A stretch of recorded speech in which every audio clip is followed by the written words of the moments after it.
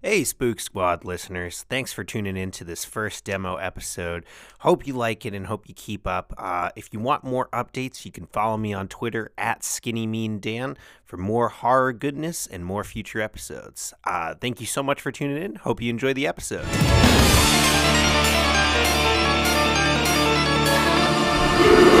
Spook Squad with Dan and Allie.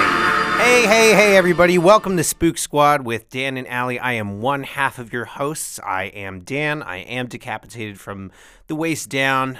Is that decapitated? I feel like that only accounts for your head. I think I misspoke there. Oh, well. Well, anyway, we're going to get into a demo episode here. I wanted to talk to you guys about something that's been in horror news last couple of weeks and something that's been just kind of sticking in my head, and I just kind of needed to get my thoughts out there. I'm talking about scary stories to tell in the dark. Now, I don't know if you guys remember this from when you were kids, but I definitely do. Scary Stories to Tell in the Dark was this collection of like short horror stories. It was written by Alvin Schwartz, and it had these incredible illustrations by Stephen Gammell, which are just totally unforgettable.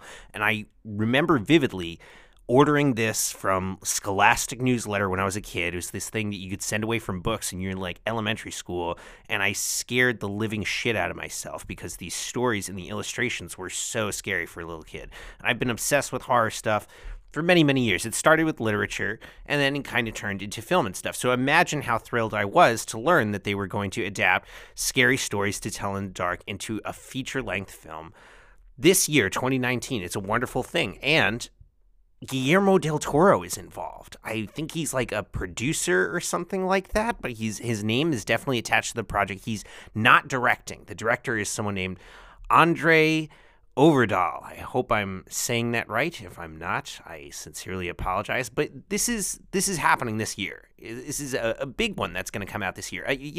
I think that there were teasers for this movie that were shown during the Super Bowl, and they were actually pretty effective from what I remember. They were just little clips of the scary bits, which I thought was total genius in terms of marketing horror. Just show us the scary stuff and like all the plot stuff. We'll get to that later. So I thought that was a really cool and interesting way to get people involved.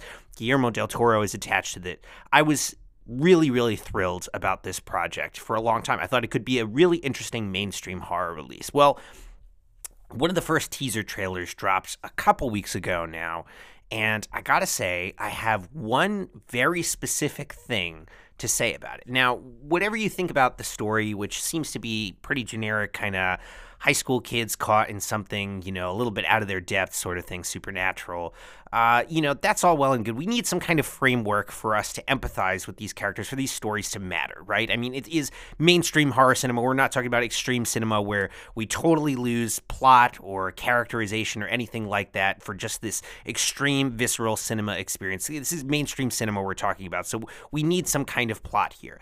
Totally understandable. It's not going to work as this anthology sort of thing. However, I watched this trailer and I have to tell you guys, I was disappointed by one thing in particular, because there was this one story in there that maybe you guys are familiar with, not even from Scary Stories to Tell in the Dark, but just as an urban legend. It was a really popular urban legend. And once I start telling it, I'm sure that you are pretty much going to finish the thought for me. It's very simple. Girl goes camping. It's a outdoorsy sort of experience. She comes back. She's got this weird bite.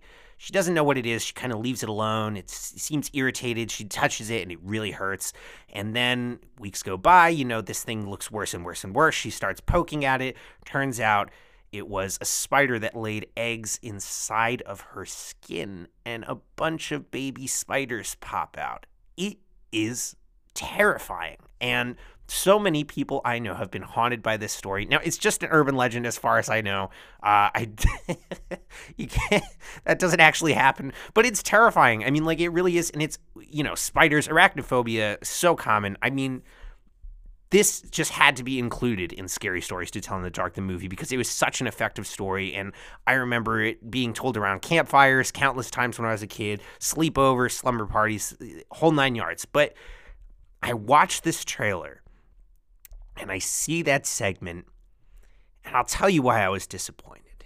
Because, and I'm so sorry to say it and so sorry to be so predictable here, but It was CGI spiders. Now, they didn't show the whole thing because that would kind of spoil the story. But from what you saw, yes, it was a CGI kind of bump on her face, CGI spiders. And, dude, come on. Now, this is, I know, not Guillermo del Toro. But if you're a producer on this thing, Guillermo del Toro, I want you guys to think about this.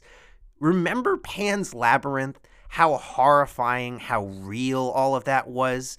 I mean, this was a person who had a real passion for filmmaking that felt real, creating these fantasy worlds, and he still has an eye for it. This is a man who's an Oscar winner now, who could do whatever he damn well pleases. He won an Oscar for The Shape of Water. That's a monster movie, and he won Picture of the Year, I think, and that's incredible. Look, the fish suit, that whole thing, those are what we call practical effects. And if you keep listening to the podcast, you're going to hear me talk about practical effects quite a lot because I myself am a huge fan of them. I'm going to give you the very briefest rundown in terms of what I'm talking about. So as opposed to CGI, a computer-generated image, which I think we're all familiar with, practical effects refer to, makeup, good old fake blood, props, stuff like that. What I call real movie magic, taking nothing, making it into something. And, I'm no expert here, but for me, I'll just speak from my own personal experiences. When I see these effects, it feels more real to me than CGI. I think because my brain is registering that is a real object or person or whatever in the room with everyone else right then in that moment. Now, that's movie magic to me. That's kind of, and I'm a bit of a sucker for it. So I have to admit that my perspective here is a little bit biased, but someone used to share that perspective with me, Guillermo del Toro. The man was incredible with practical special effects and with making something out of nothing. He was a genius at it. And I understand that as time has gone by, he has changed as a filmmaker. I remember even just thinking about the difference between the first Hellboy movie and then Hellboy: The Dark Army, I believe it was called. There was so much CGI in the sequel, and I understood in that moment that meant that Guillermo del Toro was changing as a filmmaker. Now, that's continued to be true. But for scary stories to tell in the dark, this true blue just horror film, that's what it is. Would it be so hard to just put some spiders on a lady? I'm sorry to say it, but I think it's totally possible and not that unreasonable to say, if we want this little segment to be effective, let's get some makeup, put a sack of spiders on a girl's face. She picks at it, sack comes open. Spiders all over the face, incredible. I guarantee you would never forget that segment if you went to see that movie because it's real spiders and you would get super creeped out. Now, I understand filming with real live creatures, that's a different thing these days because animal rights, and I'm all for it and I understand. But I still think there was a way to pull off this segment without CGI. Give me an example. In the 80s, there was this wonderful adaptation of 80s horror comics. It was called Creepshow. It was a horror anthology series. It was directed by George Romero. It was written by Stephen King. Awesome film. I guarantee that everyone should check it out because it's so campy and the practical special effects are very, very good. And the stories are a little bit goofy, a little bit scary.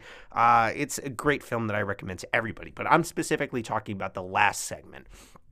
The last segment, I don't want to give too much away, but it climaxes in a huge rush of cockroaches just coming out of every orifice of this house. And it's disgusting and unforgettable because there are so many it defies logic how many cockroaches there are. In fact, cockroaches were the most expensive thing in that film. This is true. George Romero said that was the largest piece of the budget they needed to allocate was for all of the cockroaches that they were going to use in that segment. That's dedication. And as a result, that's an unforgettable piece of film. Unforgettable. And I only wish that Guillermo del Toro would get back in touch with his horror roots a little bit and give us some of that practical effects movie magic that we know that he's capable of and that I feel like people want anyway. But, this Andre Ovredin, he's not a nobody. He's directed Troll Hunter, which, had some acclaim behind it. I'm still waiting to see that one myself, unfortunately, but I have seen The Autopsy of Jane Doe, which he also directed, and I was frankly a fan. I enjoyed it. Looking back on it, I think that there were CGI special effects used, but I don't remember it bothering me too much, the way that it's particularly stuck in my craw with this trailer. But, we'll just have to wait and see. The film comes out in August, and, as disappointed as I am, I'm probably still going to end up going to see it, and I wonder what you guys think. Let us know. Let me know on Twitter or, in the comments of this, or, hey, let's just kind of get a beer and talk about movies and horror and stuff like that. Thanks for listening, everybody. Hope you enjoyed the episode. This has been Dan, Spook Squad, signing out.